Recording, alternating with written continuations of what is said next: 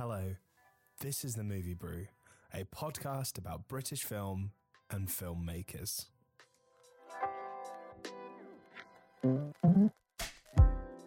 My name is Tariq Khawaja, and today on the podcast we'll be diving into the 1985 British-American dystopian sci-fi cult classic Brazil, directed by Terry Gilliam. Now, we had a lot of fun watching this movie, and there was so much to unpack here, so I know that you're going to enjoy this. Now, without further ado, let's jump into my conversation with Lester after watching Brazil. Lester. Hello. We're doing this. We've done it. We've committed now. Yeah. We've done a podcast. Yeah. And now we're here doing another podcast together. One with now more structure as we're well. officially not one-offs. We're officially just doing this proper. Couple of serial boys.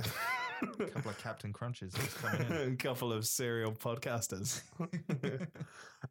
So today we're talking about a movie that you're quite familiar with, but I've never seen before. Yeah. Brazil. Do you want to give us a little what it's about, what we're talking about? So Brazil, let me get the synopsis up. That'll be the best way to do it. So it's set in a sort of dystopian, like bureaucratic future. Yeah. The film came out in 1985, which is not a coincidence because it's kind of supposed to be almost a sequel to 1984, the novel. So, that's the synopsis for the country. That's no good, is it? That's not. I mean, we could learn about it if you want. I don't think it's really what people are listening in for, though. Okay, so Brazil is low-level bureaucrat Sam Lowry, who's played by Jonathan Pryce, escapes the monotony of his day-to-day life through a recurring daydream of himself as a virtuous hero saving a beautiful damsel. It then kind of transpires. He kind of learns a bit about himself, makes a few changes. He kind of progresses in his career a bit more, and he starts investigating a case involving this woman that he's seen in his dreams. Yeah. And also an administrative error. Yeah. For this known terrorist, Harry Tuttle. Yeah.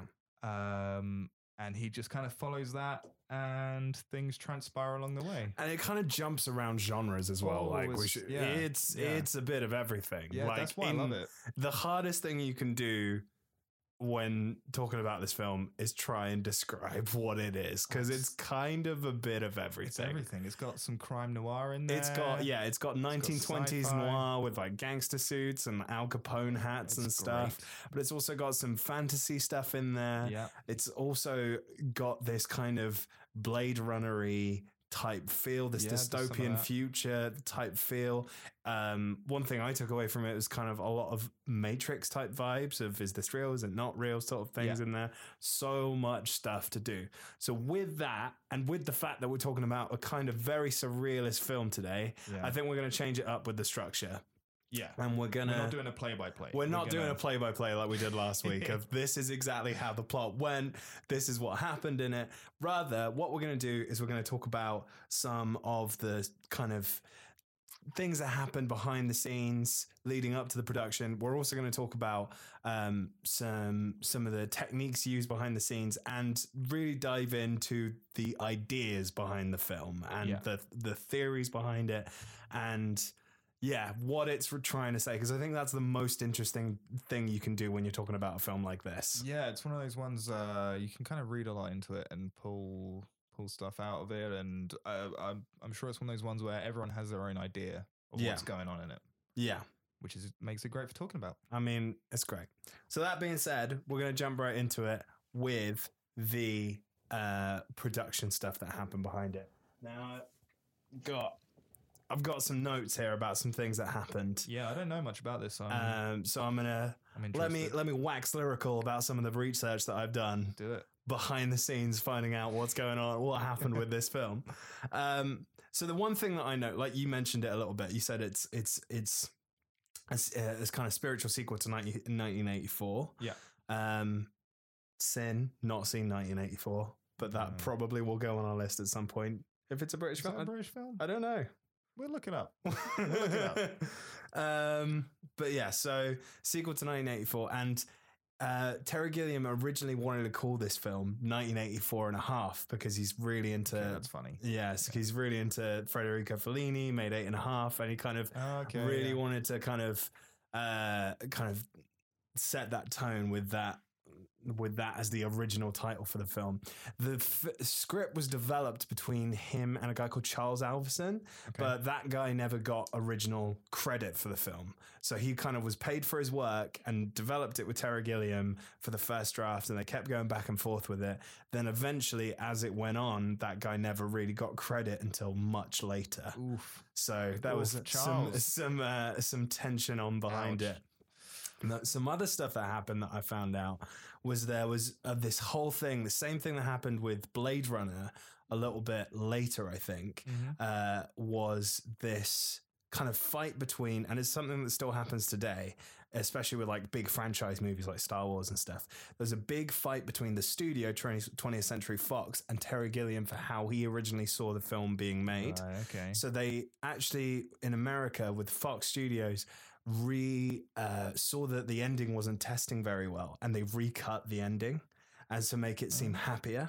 And he was fighting against that for a long time. Furious about that because the ending is everything. It's the whole point of it, isn't it? And it's that they originally were talking about recutting it, and they were actually kind of fighting studios. There was a whole cut of the film going on that he wasn't involved with, and it's only when it started getting awards recognition later on that they agreed to have like a final new recut of the movie, and Terry Gilliam to have final say over that sort of cut, which is the version that we watched. But they still wouldn't let him have the sort of the hours worth of unicorn things that he wanted to put in there. Yeah, exactly. Yeah, all of the running, the origami. Yeah, all the crazy stuff that's in there. They went, if we let you do it, then we've got to let it happen for everyone.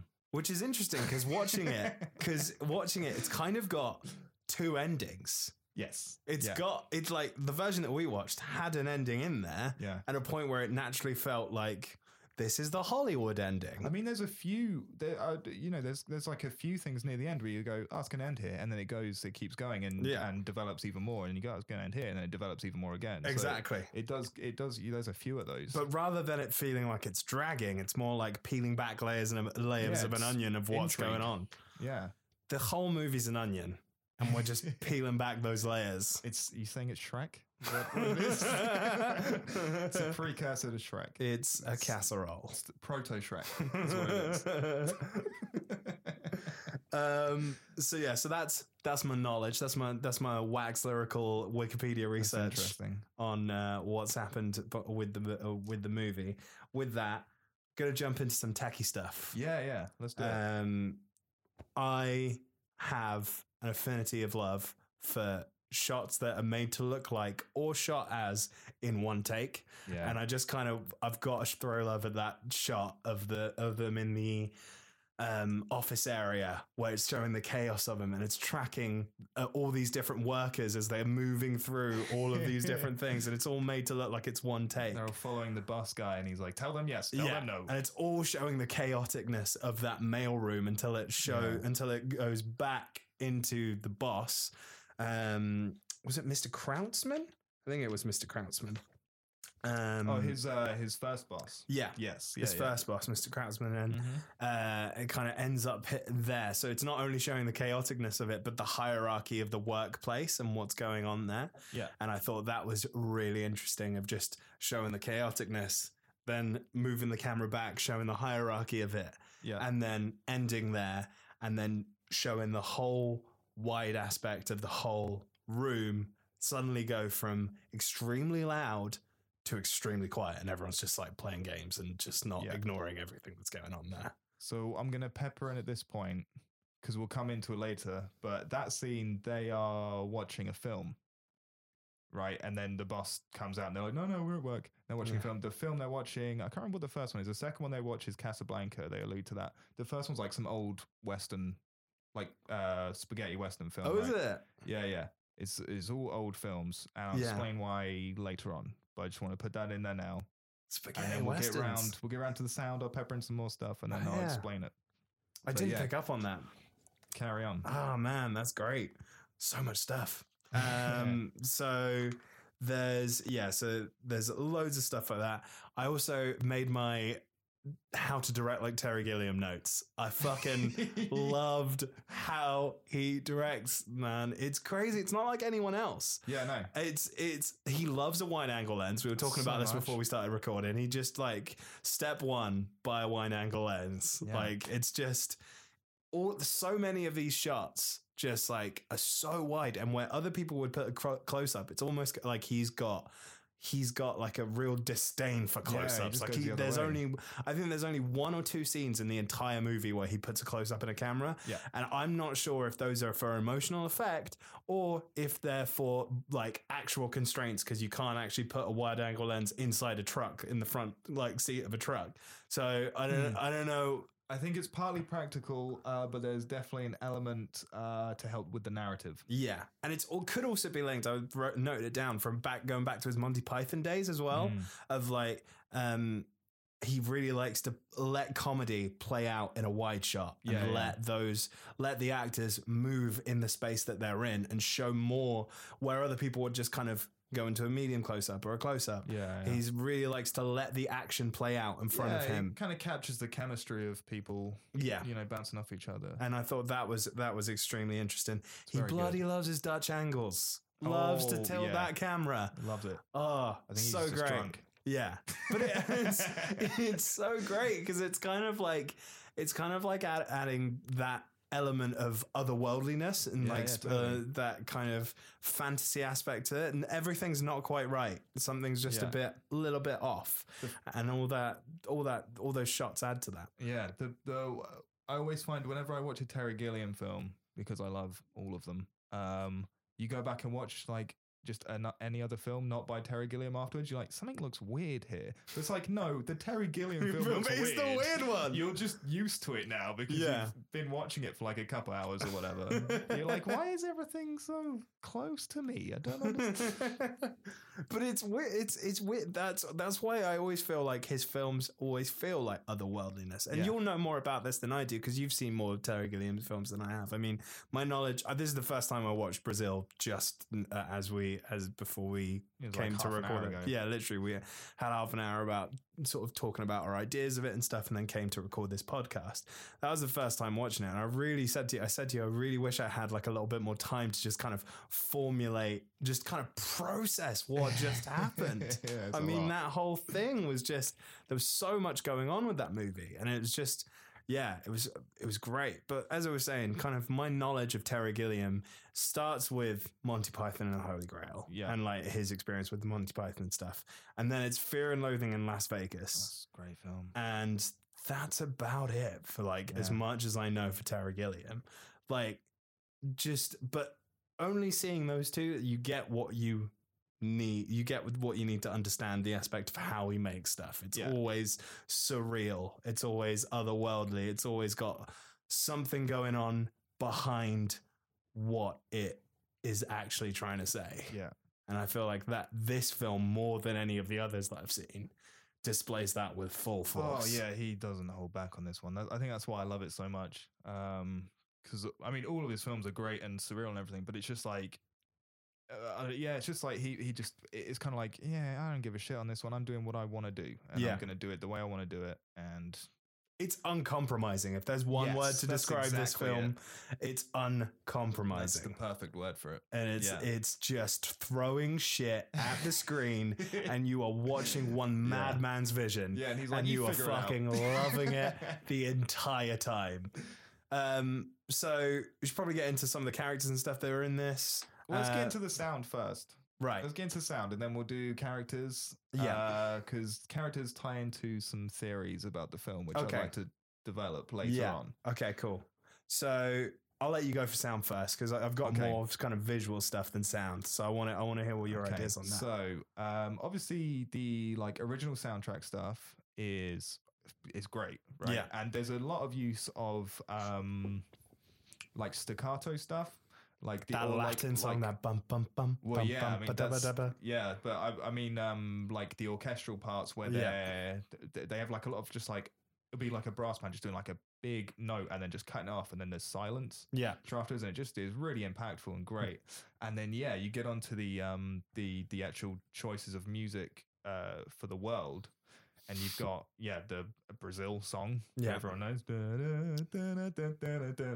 Oh, great. You've got oh man, there's a bunch of them. I can't remember off the top of my head now, but basically what I'm getting at is, so that Brazil song, that's an old song. Yeah. It's like an old, I think it's a royalty-free song. Yeah, but a big band tune back in the day. It's like a jazz standard kind of thing. And then you've got a bunch of other songs in there as well when they're like listening to the radio or off the TV or whatever, just in the background. Also from that time, kind of royalty-free stuff. Then you have, as I mentioned before, they're, in the office, they're watching that old Western film. Yeah. And then afterwards, they're like, oh, what are we going to watch next? Casablanca. All old stuff. Okay. So this is one of the points of the world building that I really like, is bureaucracy's gotten so far, there's no creativity anymore. Mm-hmm. That's why they're listening to that stuff. Oh, wow. There's nothing new coming out because everyone's doing paperwork. Because no one's making music. No one's creating anything. Shit, man, you just blew my mind with another level. Yeah. There's a whole other level to this. They're all consuming the same stuff they've been consuming for years. So it's all pre-recorded music and stuff that's already been. No one's making anything new. So they're all watching the same old films, listening to the same old songs. Yeah. And that's why everyone in that film, well, every like main character in that film at some point hums that Brazil song, because everyone knows it, because it's like, I don't know, like, have you ever played the game Fallout? There's like 5 old songs in there. They just get stuck in your head after a while. They're all living that. They're all they all know the same handful of songs because that's all they got. Yeah. Oh man. Yeah. That's it's cool. That's a fucking bombshell right there. That's just, I like that. No, because I was paying more attention to like the visual sort of stuff that was going on. But you're totally right with that whole aspect of all those pre-recorded stuff that's on there. Yeah, amazing. There's nothing. I mean, the only bit of creativity you see is in like the fashion of the very, very wealthy. Yeah. Everyone else is wearing grey suits. And even to the point with the art that they use, some of them to decorate their music, there's no new creativity. Yeah, and it's all like old propaganda stuff, all the posters up on the walls and things. There's nothing thought-provoking. No. It's all statements, and this is how you need to behave. Yeah, because it kind of links into some of the ideas that we're going to talk about in our theories thing about ideas being out and like not being a part of it. Actually, the last point I want to get onto with regarding visuals is how much this film can do with the color grey. Yeah. It's a washed out film. There's not a lot of color in here, but it uses it so well. But when there is color, it makes an impact. It makes an impact. It's used for gore. It's used for all that stuff that's in there. It's used for the bright neon lights that are in this film as well. That's the thing. It walks this line between this old 1940s like genre of thriller noir type thing with all of that grey, but then all these bright neon lights of like these kind of like 70s songs and stuff that are in there as well, of that kind of that old saxophony kind of noirish kind of vibe, the OST stuff. Yeah.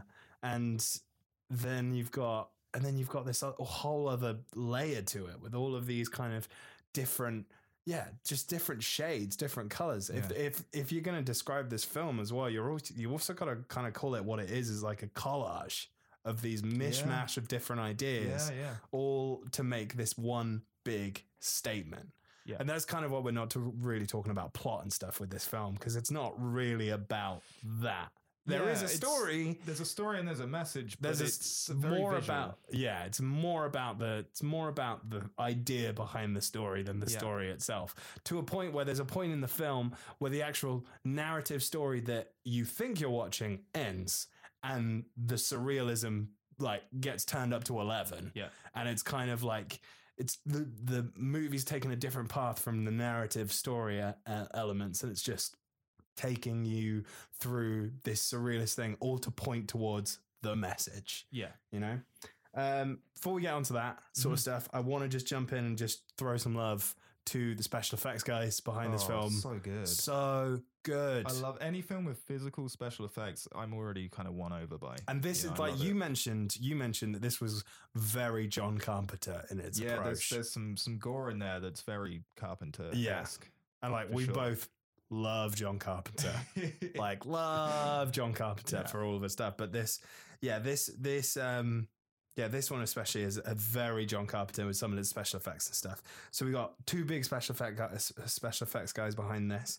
Got George Gibbs, did Temple of Doom. Yeah, it's a great one. Melty Faces. Yeah, as well as a bunch of other stuff. And you've got Ron Burton, who was behind Aliens, number 2. Yeah, that's a great Superman, number 1. That's also a great one. Batman, 1989, otherwise known as Batman, the first one. It's one with the Joker, right? Yeah. Jack Nicholson. I love that one. It's so good. All of that, but saying those films out to you kind of get the idea of like, it works. It works in this tapestry of like the special effects and stuff behind this film, the world that they've created, some of the model work that they did with Jonathan Pryce's character when he daydreams that he wants to be this kind of Superman-esque character going out saving damsels in distress. And there's areas, some of the model work that they do where he's got this big giant like mechanical wings. So good. And he's like flying around and you just see it and it's amazing. Yeah. Like I watched a little bit of this like kind of in sort of the research for this, like looking it up, and I saw how they filmed that sort of section. Cool. And basically what they did was they had this model set up on a string, right? And the guys, special effects guys were like super worried about it because they were like, when Terry Gilliam says he wants to see something fly, like he wants to fucking see something fly. He does not. He's like, other people like, it's fine, you can give the illusion of certain stuff. This like we're not fooling him. Like he wants to see something fly. So what they did was they got this model and got these mechanical like powered wings to like fly super super fast, and then they filmed it on film speed, on Kodak film speed, 5 times faster. Oh my God. And then slowed it down to make it look like it's got this otherworldly effect as it's kind of like flying through all these different effects. Yeah, to give it that sort of dream effect as it's really kind of flying. Cool. Yeah, it's super cool. Yeah, shout out if you want to know more about Brazil and stuff. There's a documentary on YouTube called "What Is Brazil?" I watched the first 10 minutes of it, blew my mind. But yeah, so yeah, definitely check that out because that's I found that absolutely fascinating. Yeah. But yeah, so that's kind of like some of the special effectsy type stuff that I just absolutely loved. Let's get into what this story is. Yeah. What let's do it. Is the story of Brazil? So at this point of the podcast, if you haven't watched Brazil, go and watch it. You don't want to spoil anything. I'm just going to give them a warning because it's, in my eyes, it's so worth a watch before you listen to this if you haven't seen it already. I think there are going to be quite a few people that have that maybe like me and have not seen Brazil. Yeah. They're going on and while I definitely recommend to seek out and search for this movie, we're not going to get too much into kind of plot sort of stuff in here. Yeah. But there's definite ideas in here that we're going to definitely get into. Stuff that we won't be able to avoid. Yeah. So if you don't care about spoilers, or if you do want to just listen to our conversation, carry on listening. Yeah. But definitely check and seek out this just surreal movie. And then you can come back and listen to us talk about it at length. Yeah. And you can be like, oh yeah. These guys are great. This is so great.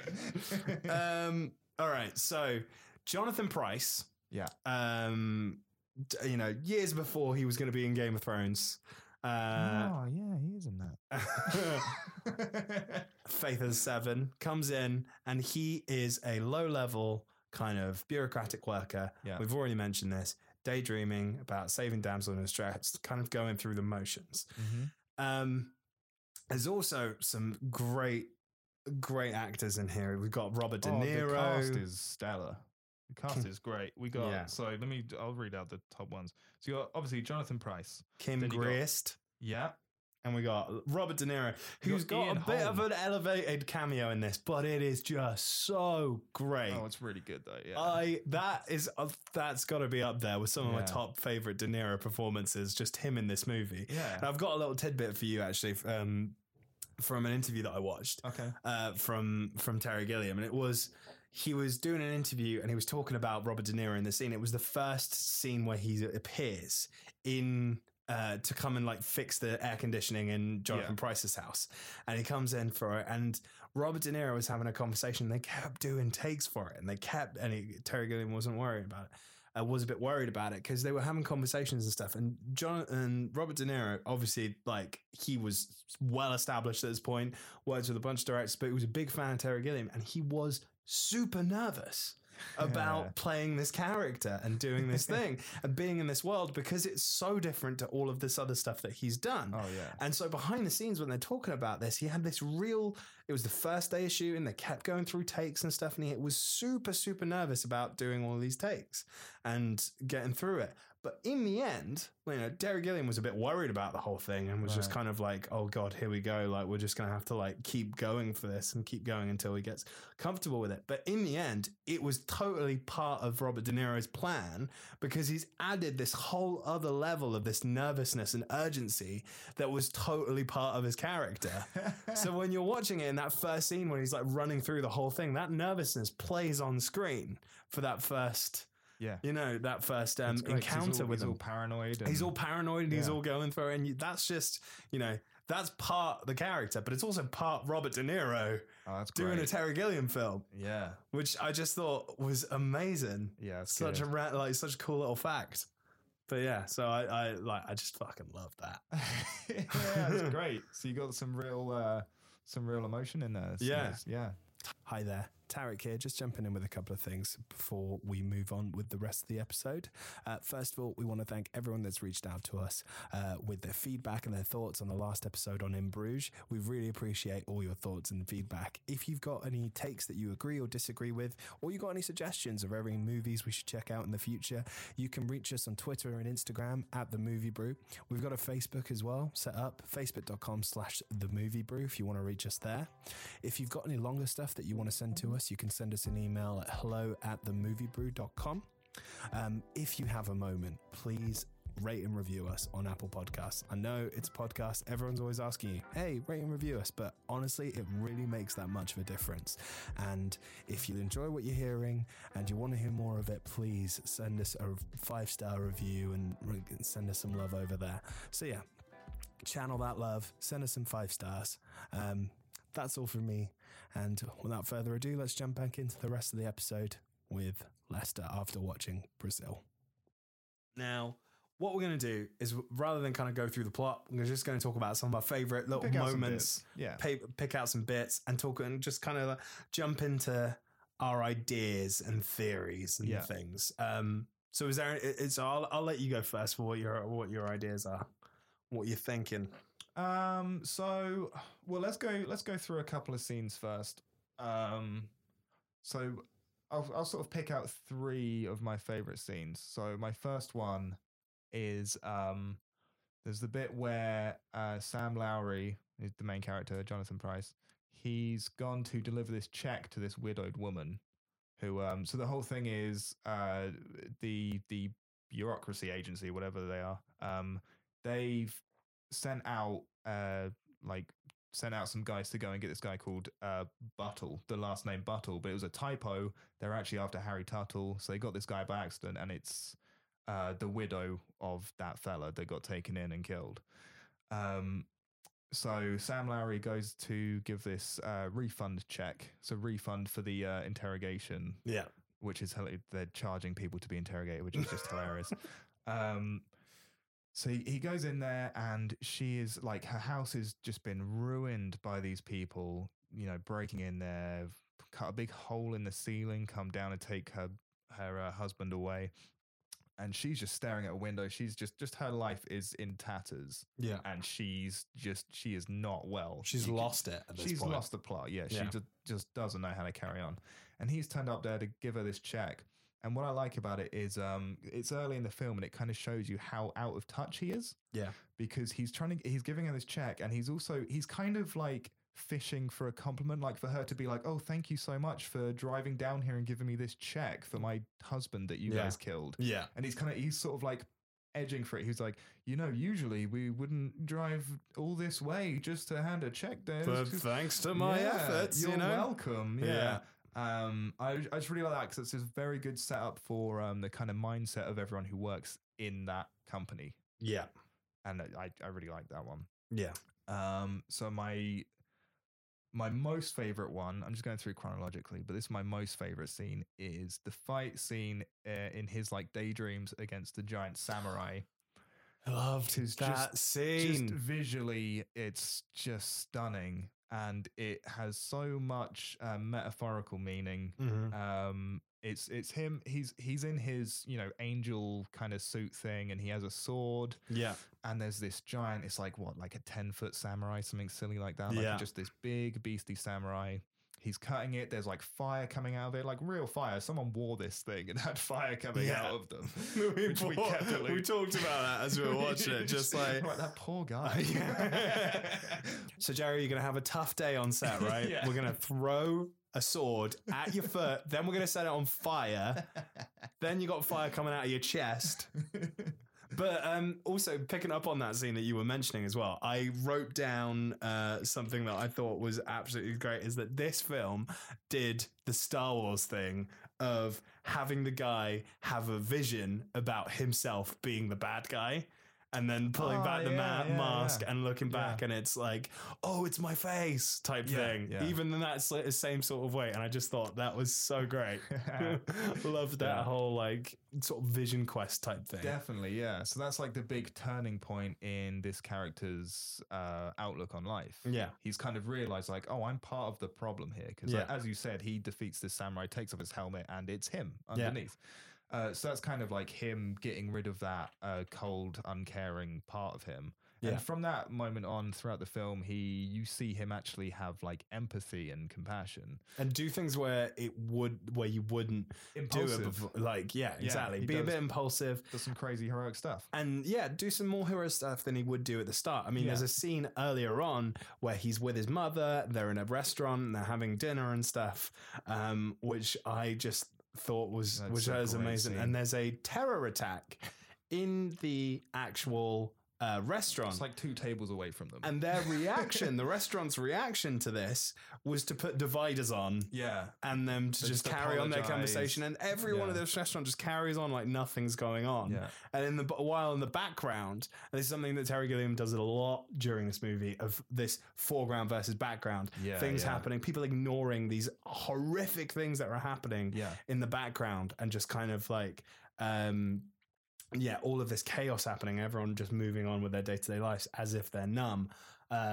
So it's kind of like a whole sort of idea with that. And I thought that's that sort of direct contrast from him moving on from that fight with the samurai to go on to do more heroic things and kind of make people more aware. Later on in the film, there's another terrorist bombing, and you see him helping people. He's in there helping people up. He's like putting his coat around a woman who's been injured. And so that's a real change. Yeah.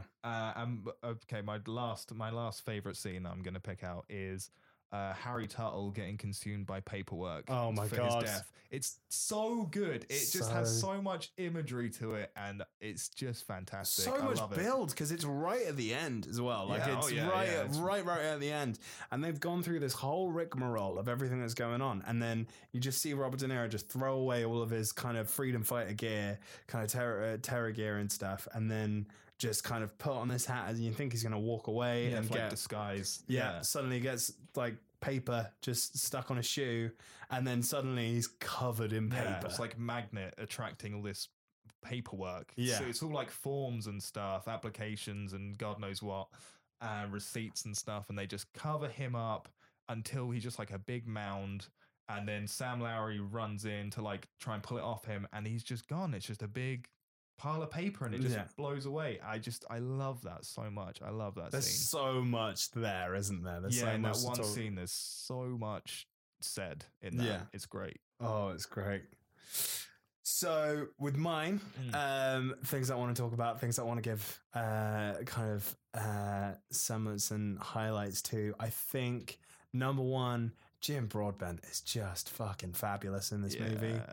So fabulous. And I loved it. As the plastic surgeon. Yeah, as the plastic surgeon for his mum, and just kind of going, but he doesn't overdo it for an 80s movie, which I found, very interesting. Yeah, we were saying that. Like, he's definitely a camp guy, but they don't like, mince it up to a point where it's offensive. Yeah. Which happened a lot. So, yeah, especially in the 80s. He kind of nailed it, really. But yeah, totally. And it was, I thought that was amazing. I think the scene I mentioned earlier where there's all these kind of ducks and stuff, and and Harry Tuttle comes in to kind of fix this the sort of the central heating and stuff in his house, and then because he's a freelance what's it, a freelance heating engineer at your service / freedom fighter, is that what we're gonna call it? So in the eyes of the state, probably a terrorist, but it's very like he's only a terrorist because he's not. I mean, he says it himself because Sam Lowry goes like, "Oh, why don't you do it for the Department of heating or whatever?" He just goes, "Too much paperwork. I don't want to do it. I didn't get into it for the paperwork." And then he gets killed by paperwork at the end. There you go. It's perfect. It's his weakness becomes his downfall. Yeah. But I had some ideas about specifically that scene that I thought was amazing, that I kind of want to bring up, and one of the reasons that I feel like that one impacted me one of the most was this whole encounter between Sam Lowry and Harry Tuttle was kind of the establishment and the kind of day-to-day menial job meeting the self-employed entrepreneur. And it's kind of I wrote something down here, and I've got like this idea that essentially in a world where you've got so many menial jobs and so many menial kind of things, and people are losing their lives to this whole thing. The things to stand up to justice in a totalitarian world is the hero, in a sense, is the self-employed entrepreneur sort of just person. holding on to his freedom. Holding on to the freedom, working for themselves, doing what they want and earning for themselves, not working for anyone else, for the man type thing. And I feel like that's kind of the core point that the Terry Gilliam is kind of getting behind with this film. For sure. And to the point where it's played up so much to the point where that Robert De Niro's character, Harry Tuttle, is kind of like a Batman-esque character. He comes in, fixes the heating, does everything, dude. Next thing you know, he's on a zip line, fucking swinging away. Going in and out, off to guard Gotham again. Yeah, exactly. Saving the city. which is crazy. That kind of like that. There's so much in this film to do with like, freedom versus working for someone else, or like, working for someone else. The only response being like this kind of anarchistic response. And that showed in so many ways. Like when they burn the car. Where like Sam Lowry runs into encounters with these kids, and he thinks they're being all sweet and stuff. He's just driven his fucking 1960s cartoon Jetsons car all the way through the house, all the way through the city to end up in this garage. Sees these poor kids, talks to them for a little bit, runs on with his life. Little does he know, one of them's got like a can of gasoline and like some matches and just sets his whole car on fire. So just ruins the whole thing. So. And it's amazing. It's like he's kind of saying, well, anarchy is the response. Anarchy is what, like, it's a reaction. It's a reaction to this kind of totalitarian world where no one has freedom and no one's thinking for themselves. And the film wants you to really take a hard look at what he's saying, and just saying, think for yourself. Yeah, definitely. So I thought it was amazing. But things that stand out to me: Jim Broadbent, love him. Harry Tuttle. Love him. Harry Tuttle's a legend. Oh, so great. And Kim Grist. As this kind of Jill Layton. Oh, Jill Layton. Yeah, the character. Jill Layton. Yeah. I thought you were making a comparison. No, but that's what I was getting to, is that her characters, in direct comparison to In Bruges that we were talking about earlier, her characters really, she thinks for herself. She makes her own decisions, and she doesn't care about Sam Lowry until like there's until he's like in her face, she's getting on, she's doing what she's doing. And it really reminds me of this kind of like Ripley-esque character, or Sarah Connor as well from like the Terminator movies. She's really got that vibe around her of someone who's like kind of making their own decisions and thinking for themselves. Yeah, thinking she's for like themselves. It's like a tough chick. Yeah. You know, like Sam Lowry drives the like weird little car and she's in the big boy truck. Yeah. She's driving a literal truck. It's a huge thing. And Yeah. she's like in full control. It's fine. Full control. Yeah, that's it. She And knows it's exactly because what she's doing. it's because of this idea that she is thinking for herself. Yeah. And she doesn't, give in to working for someone else or. Yeah, exactly. Yeah. Speaking about that scene in particular, another thing that I loved, one of the small little bits that I loved about this movie was when they go to the power plant and they get to the power plant and they market this power plant in the movie as like being like a beach resort where they've got all the power plant employees playing volleyball in the middle of the power plant sort of place. Well, that was amazing. Yeah, there's so much like in here to unpack and to talk about. Yeah. So with that, let's get into some theories, man. Yeah, well, you give me yours first. You want me to get? Yeah, I've got a pretty definitive one. Okay. So I got into a lot of stuff that I was thinking of with this movie, and the main thing that I was thinking is like it talks about how the whole thing skips between different genres. It goes from noir, it goes from dystopian future, it goes into fantasy, and it's this idea of there's even a line in the movie where it talks about the ghost in the machine. Yeah. And I'm thinking about these air ducts that are made present in the real world that he's in. And that really alludes this imagery to me of the Wachowskis in the Matrix, of being plugged into the machine, of not thinking for yourself, and that kind of whole thing. I know this predates that whole thing. Well, they're so invasive, and they're in every scene. That it's not just people's homes; it's restaurants. It's when they're in the shopping mall. It's everywhere has these ducts, and it's so the government can just get in and have a peek around whenever the hell they want. Yeah, and it's that surveillance thing, and it's. I feel like what the movie is kind of talking about here is this idea of, like I said, like. In a totalitarian world where you can't work, where you're working for someone else, you lose creativity, you lose critical thought, and you lose yourself. Yeah. And the only way to fight against that is by working for yourself, thinking for yourself, and challenging these ideas and challenging what's around you. I feel you look at the change that Sam Lowry makes throughout the whole movie, and it's only when he starts helping other people that he kind of wakes up and sees what's wrong with this totalitarian regime sort of thing, and this pointless bureaucracy. Yeah. That's the 2-word whole thing that describes the whole movie, is pointless bureaucracy. And there's that great bit right at the start, just to point out pointless bureaucracy, where he wakes up, he's late for work, and he goes to have a shower, and where the shower head is, it's not a shower head, it's just like a plug, and it drops all the way down on a lever and plugs up the bath, and then it starts running a bath. Yeah, totally. Instead of just having a shower head there, it's just a shower head that just goes to a plug. Pointless thing. Yeah, and it's a whole thing, and everyone needs a form to do anything. Yeah, and everyone that needs to get anything done, no one's talking to anyone, no one's accepting responsibility for anything, no one's talking to other people. Yeah, and it's only when he opens himself up to other people and starts talking to other people that he realizes, there's more to this. Yes. To the point where he takes a drastic view. Terry Gilliam feels so strongly about this that he feels like the best way to enforce this idea is by showing us and glamorizing the terror that's around these people, and these people that are like fighting to be heard. And I had some really interesting questions about that whole thing, about, do you make a movie like that in today? Like in today's world, how does a movie like this look like post everything that we've been through with all of these all the terror stuff that we see every day kind of around this world?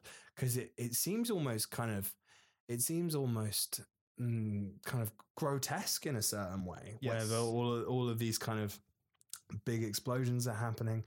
And the way that I feel Terry Gilliam feels about it is it's a response to the establishment, and it's an anarchistic taking power, and it's kind of glamorizing it in a way that I felt was in today's world, like post everything that we've kind of seen. It's you just, I don't feel like you make movies like that anymore. Well, see, I think to have all that tragedy in the background would not happen anymore. people would, kind of think that you're trivializing it. Yeah. Where the point in this film is that the people in power are trivializing it. Yeah. And that is the message. It's like, that's why it's so terrible. So there's so many scenes where just horrible, horrible stuff happening just in the background. Yeah. Just while, Sam Lowry's, I don't know, filling out some paperwork or whatever, and he's getting on with his daily life, and there's, someone, I don't know, losing a leg behind him, or God knows what. It's part of the narrative, Yeah, and it's but part I of think it's such a great way to give that message across. But I agree, I don't think it'd get made now. I doubt that the heroic climax of a movie would be the fantasy of someone blowing up the establishment where they work, and it would have that kind of impact of this kind of you'd see him, push the button, push the detonator down, watch the building explode, and all of these characters that you've got to know throughout the movie, while they are still subdued to the machine in a sense, they are essentially dead. Yeah. And you're kind of watching it with this kind of heroic movie as he's like, he's beating it, he's getting through, and he's like, he's also killed everyone that he knows. Yeah, definitely. And it's weird, like that sort of thing doesn't. You wouldn't get. I don't feel like you would get a movie like that now, post 9/11 or post everything that's kind of that's happened. But it's also there's so many layers to it. That's the thing. Yeah, I mean, and that's what I was gonna kind of jump on from that. Is here's the thing with that is that didn't happen. Yeah, yeah, totally. So that didn't happen. The terrorism is never explained. Yeah, there's no. I mean, Jill says it when he's in the truck. She goes, "How many terrorists have you actually seen? Yeah, how many terrorists have you actually ever seen?" So there's a good chance that the government is the one who's staging these terrorist bombings, and that's another aspect of it, as an aspect of control. Yeah, that's exactly to keep them in fear. Yeah. So there's so many ways you could read it, but I think without the ambiguity to this film, it might have some problems. It's also got a lot of things to say about middle management. Like we talked about pointless bureaucracy. If there's one scene or film that I would link this to, it's Office Space. In the sense of that whole scene with the middle management guy, just got those TPS reports. But it's totally this whole thing of pointless bureaucracy, pointless middle management that just doesn't need to happen. And people shifting the blame. Yeah. Where like he confronts his friend about killing Harry Buttle. Is his first name Harry? It's someone Buttle. Anyway. Yeah. And he goes, no, I killed the right man. That's the man that was on the sheet that was given to me. The sheet that was given to me was given the wrong man. The guys who wrote the sheet out got the wrong man. I killed the right man. It was on my sheet. It's got nothing to do with me. It's like, dude, you killed a man. It's crazy. And some of that imagery really it's really something that's influenced a lot of stuff. Because I look at that particular character, Jack, and I see American Psycho. I see Christian Bale in American Psycho with the white shirt, and when he's coming out with all the blood on him, I specifically think about Christian Bale in that raincoat sort of thing with the axe and the kind of Lewis in the news and the Huey Lewis in the news all over him. So that's a good point. Yeah, it's got this whole vibe to it that's just that's really interesting. So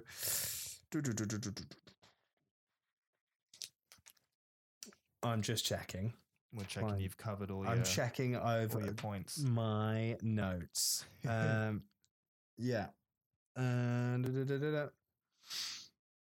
That's kind of my thing. Got it.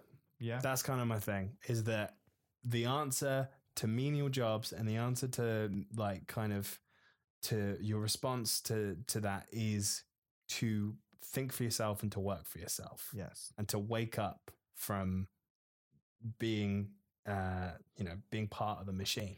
Yeah. And it's a film that I feel like I'm so glad I waited until now, till I'm, in my late 20s working in a job to see it for the first time. Yeah. Because I feel like if I saw this when I was a teenager or if I was younger, I wouldn't get or wouldn't like. The first time I saw this, I did not get it. Yeah. I enjoyed it because visually what's not to enjoy, but I didn't get the message. It's only after a couple of viewings, after I matured a bit, grew up, I watched it again, and then, through stages of my life, it's one of those films I keep coming back to. But I know what you mean. Like once you're kind of in a sense part of the system. That's it. And then you watch it, you're like, oh shit. You're like, yeah, for sure. Totally. But yeah, this idea, I would definitely say this is a great film to watch if you're feeling frustrated at your job, if you're going through the motions.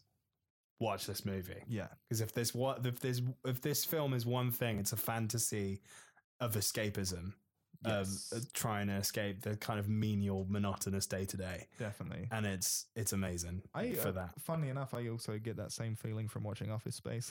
Yeah, you know, like at the end, totally. He's just doing like his day laboring job with his next door neighbor, and he's just happy, and he's like, I'm out of the fucking office. It's great. It's great. Anyway, so throw it at me, Lester. So, with your one in mind, I think you got pretty very similar to what I got actually. Well, I'm just gonna give you some things to think about. Cool.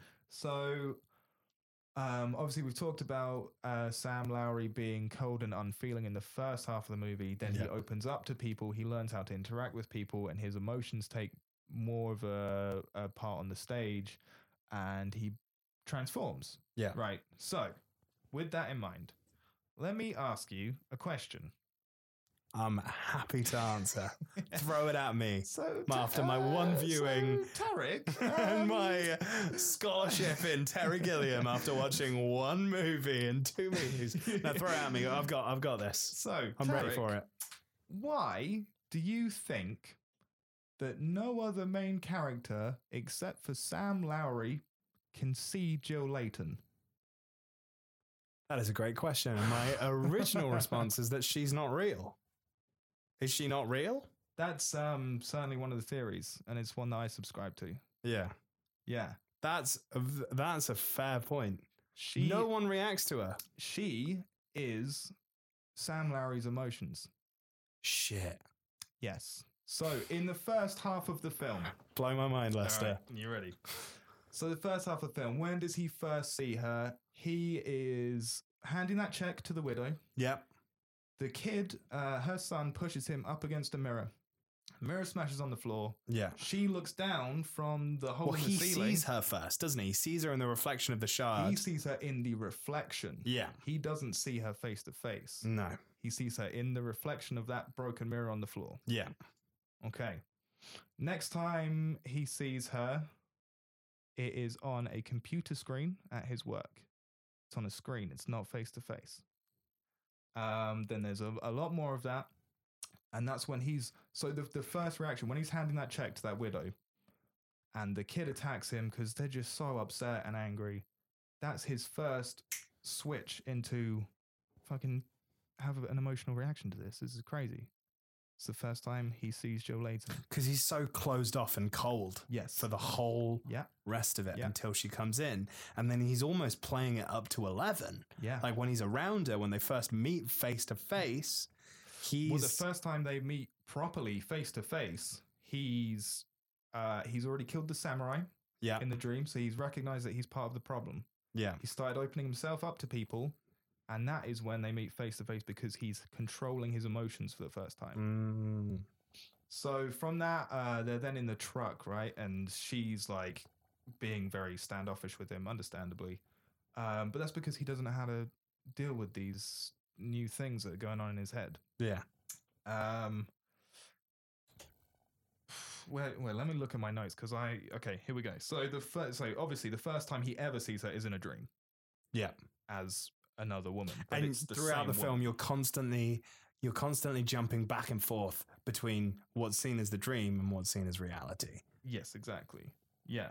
And so that is, that's basically it. Jill Layton is Sam Lowry's emotions and his response to everyone else. And it's who he wants to be. And that's why she drives the big boy truck. And it's why she's confident. And it's why she does all this stuff. That's why she stands up to power. Yes. And another really cool scene is when they're in the shopping mall and they're kind of like having like a bit of a fight. And his mum's friend comes over in a wheelchair. Yeah. Remember that? She hides behind a mirror. So the mum's friend just sees him twice fighting against himself. She sees him twice in the reflection of the mirror and in himself. Yeah. And that's a big like wink of Yeah. like, that's what's happening. Wow. Yeah. And then when she, she gets killed. Yeah. I mean, at that point, the thing with the ending of the film is it's all to do with, we haven't said about the twist at the end yet. We have not talked about the twist at the end yet.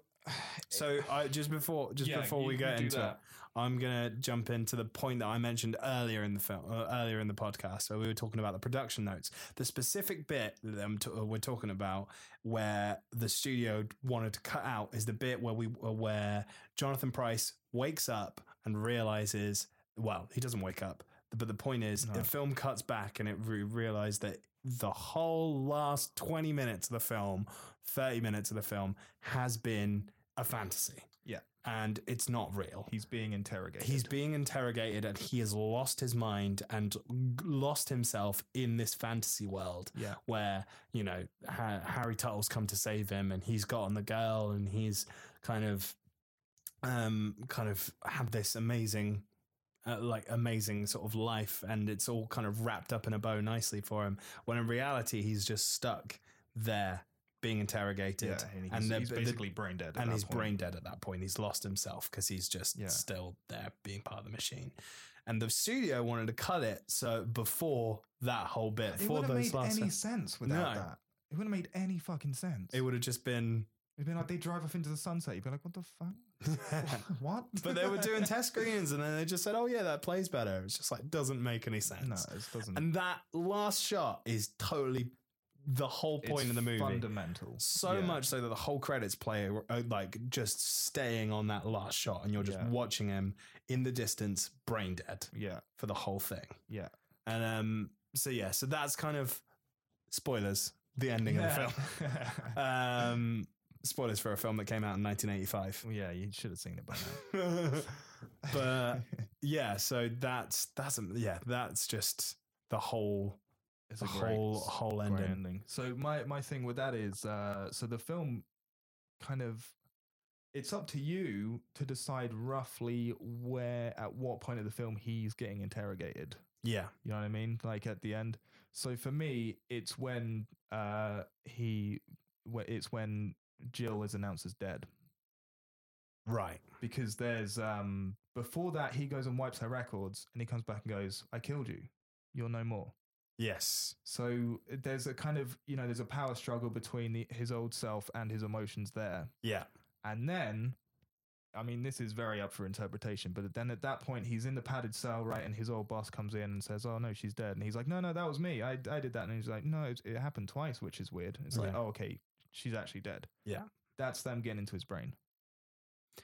That's where I see it happening. See, for me... But that's only what I'm thinking. Yeah. For me, the bit where I feel like it starts becoming all a fantasy was the bit where he recognizes Jack, and Jack's coming out of him with the mask of the stuff that he sees in his fantasies and his dreams, and he's going to interrogate him, and then he gets saved by Harry Tuttle. The gunshot on Jack could also be mirrored in like them getting into his, a bit of blood come out when they're getting into his brain. Right? Yeah. Like that tool going into his skull. Yeah. Boom. Yeah. That's it. And that would be that was my original kind of thought of like, oh, that's when it happens. Yeah. But I think maybe it starts a little bit before that, but it's definitely up for interpretation. It would fit the idea of them getting into his brain earlier, because this mask that he's wearing to interrogate people is a mask we've never seen before until this point, except from in his fantasies as the ghouls of these kind of samurai people that he has to fight as a superhero type thing. There's so much here for like, if you're a fan of like fantasy superhero films, if you're a fan of like films that have a message in terms of like dystopian future, Blade Runner, that sort of thing, there's a good like aesthetic of like Metropolis as well. Oh yeah, definitely. There's a lot of that in there. Yeah, 100%. Definitely lots of that, and lots of the thing I go back to is The Matrix. This idea of the philosophical ideas behind the Matrix of being plugged in and not thinking for yourself. Yeah, that's one that I definitely think come back to. But it's all done in this shades of being a neo-noir type Yeah. movie, which is just, it blows my mind. And I definitely feel like it's a film to properly talk about and to properly dissect. I'd need to watch it at least 3, 4, 5 times more. Yeah, for sure. Like I can do need that. to. This has officially become a Brazil podcast where we just talk about the movie Brazil every week. But yeah, it's definitely. I'd say, you know, if you haven't seen it before, get some friends around who. Get some friends who aren't going to like just kind of talk over it and stuff. Get some friends who want to see it as well. Equally, though, if you did have friends that just want to talk over it, you can completely appreciate this movie on a surface level. Oh, you can appreciate just the and you can just laugh at it, alone, and you can just laugh sure. at the absurdity of it, because it is absurd and it is crazy. There's some great like slapstick moments. Oh yeah, as well. totally. You can have some popcorn. Just like I was watching this, thinking like this would be a great movie for like one of the movie night things that I do. Definitely, But definitely, if you want to like, there's so much to peel back when you look into it. It's a good film to like if you want to watch them with your friends and then, you know, go for a pint and debate over what the hell was going on. This is perfect. Yeah, it's so surreal. Yeah, from like I love it. All the there's so much like there's David Lynchian sort of stuff in there as well. Definitely. Like 100%. Just recommend. Recommend. So any more you want to add to your sort of theories and stuff? So you got Jill's the emotions. Yeah, I mean, that's the big one, really. Just a little side note as well is the apartment that Sam lives in is representative of his state of mind throughout the film. It starts off all orderly, and then it gets a little bit messy when he starts to realize stuff.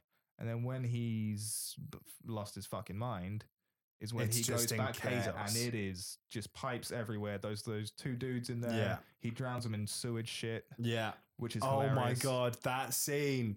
Robert De Niro just switches the pipes, the air to the sewer, and then we didn't mention this earlier, but they're in like hazmat suits, basically. These kind of state.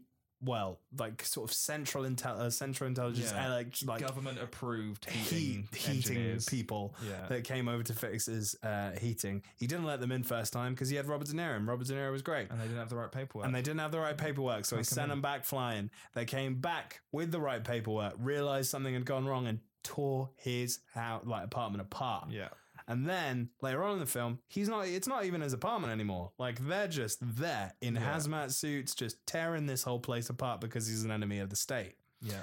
So Robert De Niro gets these 2 valves, one for the sewage, one for the air conditioning, or which they're plugged into. Apparently, it's like their oxygen supply because it's like freezing in there. It's like it's like nitroglycerin levels of cold in his house. Freeze. So he switches them around. Their hazmat suits fill of shit, and you're just watching it from ground to like up top fill up and then just explode, and it's it's intense, to say the least.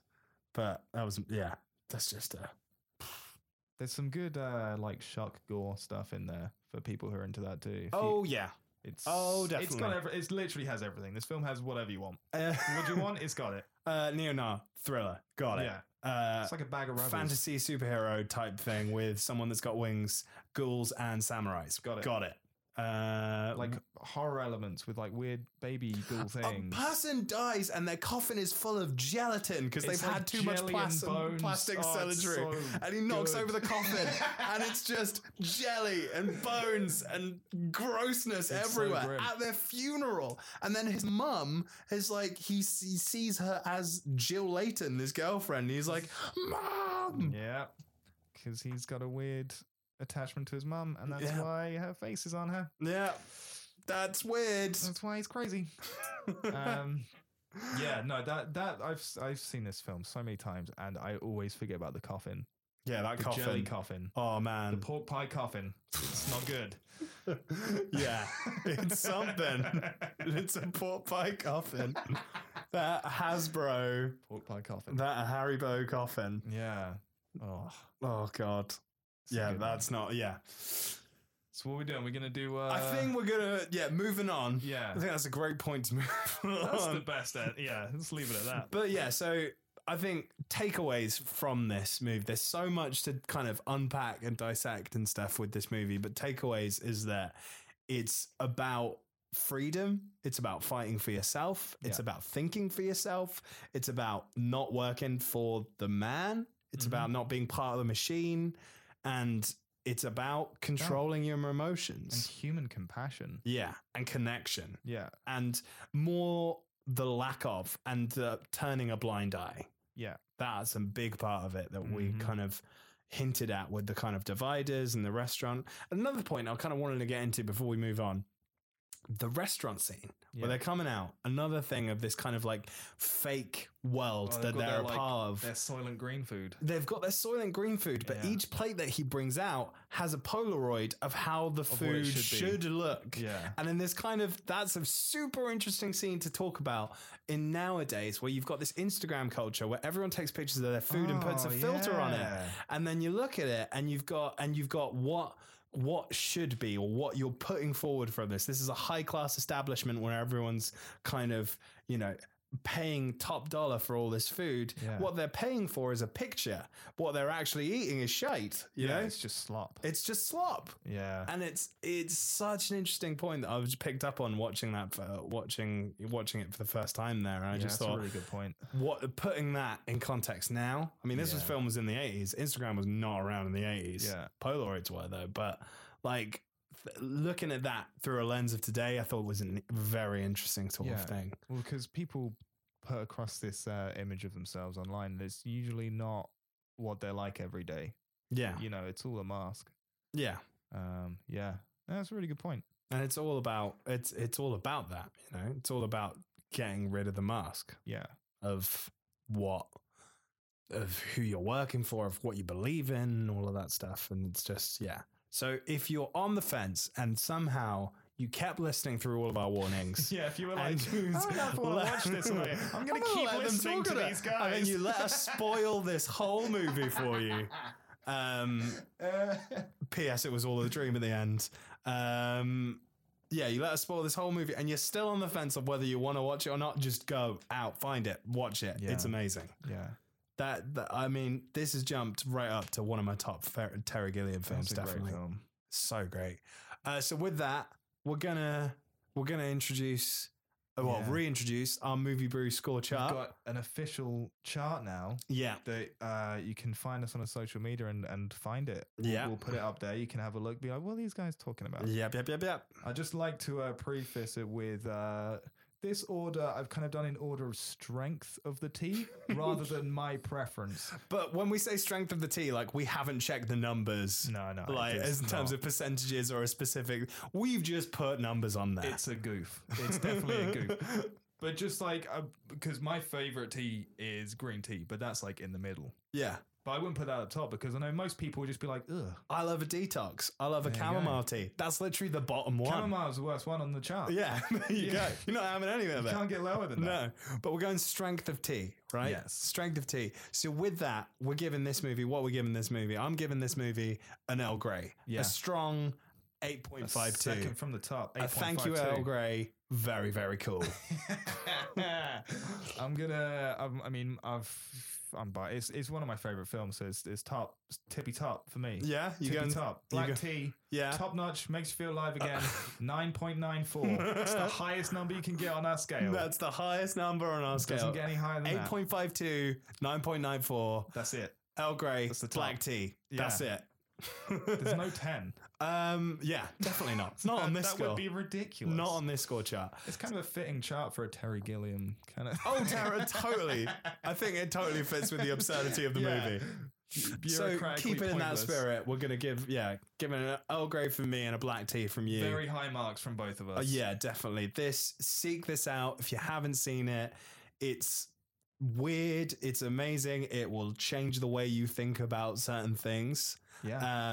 And it will make you question things. At times, it will make you question your own life while you're watching it. That definitely happened to me while I was watching it. Being like, it kind of. Well, I mean, even if it doesn't make you question so much, it'll kind of remind you of like, oh yeah, I should really be more nice or what. You know what I mean? Just but also in like a way of like it's a trip. Like Oh, there's yeah. a point where the film ends and it becomes like a trip. Yep. Like I'm just tripping on this movie right now. Yeah, don't have any of those gummies when you're watching this, guys. No. Don't do that. It's not a good time like that. But it's amazing. There's so much in it to unpack. I mean, we touched the surface. We got into the nitty gritty of some stuff as well. But I really think that if you're thinking about this is a film you want to sit on. This is a film. This is a film you want to meditate on for a little bit. This podcast could be like 6 hours long if we were just going to I could keep talking about this forever, but we're not going to do that. We're just going to tell you to go and watch the film. I mean, it's great. Yeah. Seek it out. It's great. I think the next time we get together, the next film we're going to be talking about is Sunshine. Yeah, I think we landed on Sunshine. Sunshine by Danny Boyle. So we're going to jump in there. The one thing I want to talk about before we wrap up with this whole thing is we're shining light on a new section of the podcast, because I went to a screening of Benjamin last night for a Q&A session with Simon Amstel. So I'm starting a new session where we're going to call it shout outs to any sort of British films or things that we've seen out recently. And with that, I went to see Simon Amstel do a Q&A and watch Benjamin. And if you're on the fence, if it's still out in cinemas or if it's on your streaming platforms at this point when this comes out, please seek it out and check it out. It's an amazing story of basically a hyper-fictionalized version of Simon Amstel's life in his early 20s and him wrestling with being an awkward gay person in his 20s and reflecting on his past relationships. So if you're interested in that sort of thing, I'd definitely check it out. It's extremely funny. It made me feel the feels and also was great. And it's just very well written. So and he's a great person too. So if you fancy checking out, he's a funny guy, intelligent and funny. Yeah, very good. Yeah, you should definitely check that out as well. I think you'd enjoy that. Yeah, well, I'm gonna go and watch that. Yeah, it's good. Right. So with that, Sunshine next. Let's wrap it up. Yeah. Thanks for tuning in. So if you want to reach the show, you can email, if you want to for like longer sort of questions, if you got anything you want to reach us with, you can contact us on hello@themoviebrew.com. If you want to reach us out on Twitter, you can tweet us at @themoviebrew, facebook.com/themoviebrew as well. Send us suggestions, send us things that you want to see. Yeah, if you have a British film in mind that we might not know of, or even if we might know of, just tell us that you want us to do it, because the more we see it, the more we're going to do it anyway. Yeah, exactly. And if you got ideas, we'll do it. If you got takes of our podcast that you agree with or disagree with, let us know what you think. That'd be fun. Yeah, so we can have a little conversation. Let us know. Get on that social medias, and we'll hit you back. For more stuff, if you want to check it out, go to themoviebrew.com.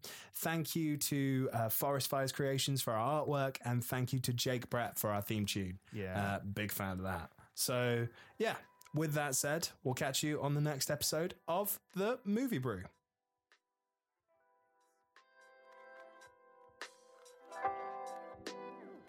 Mm-hmm.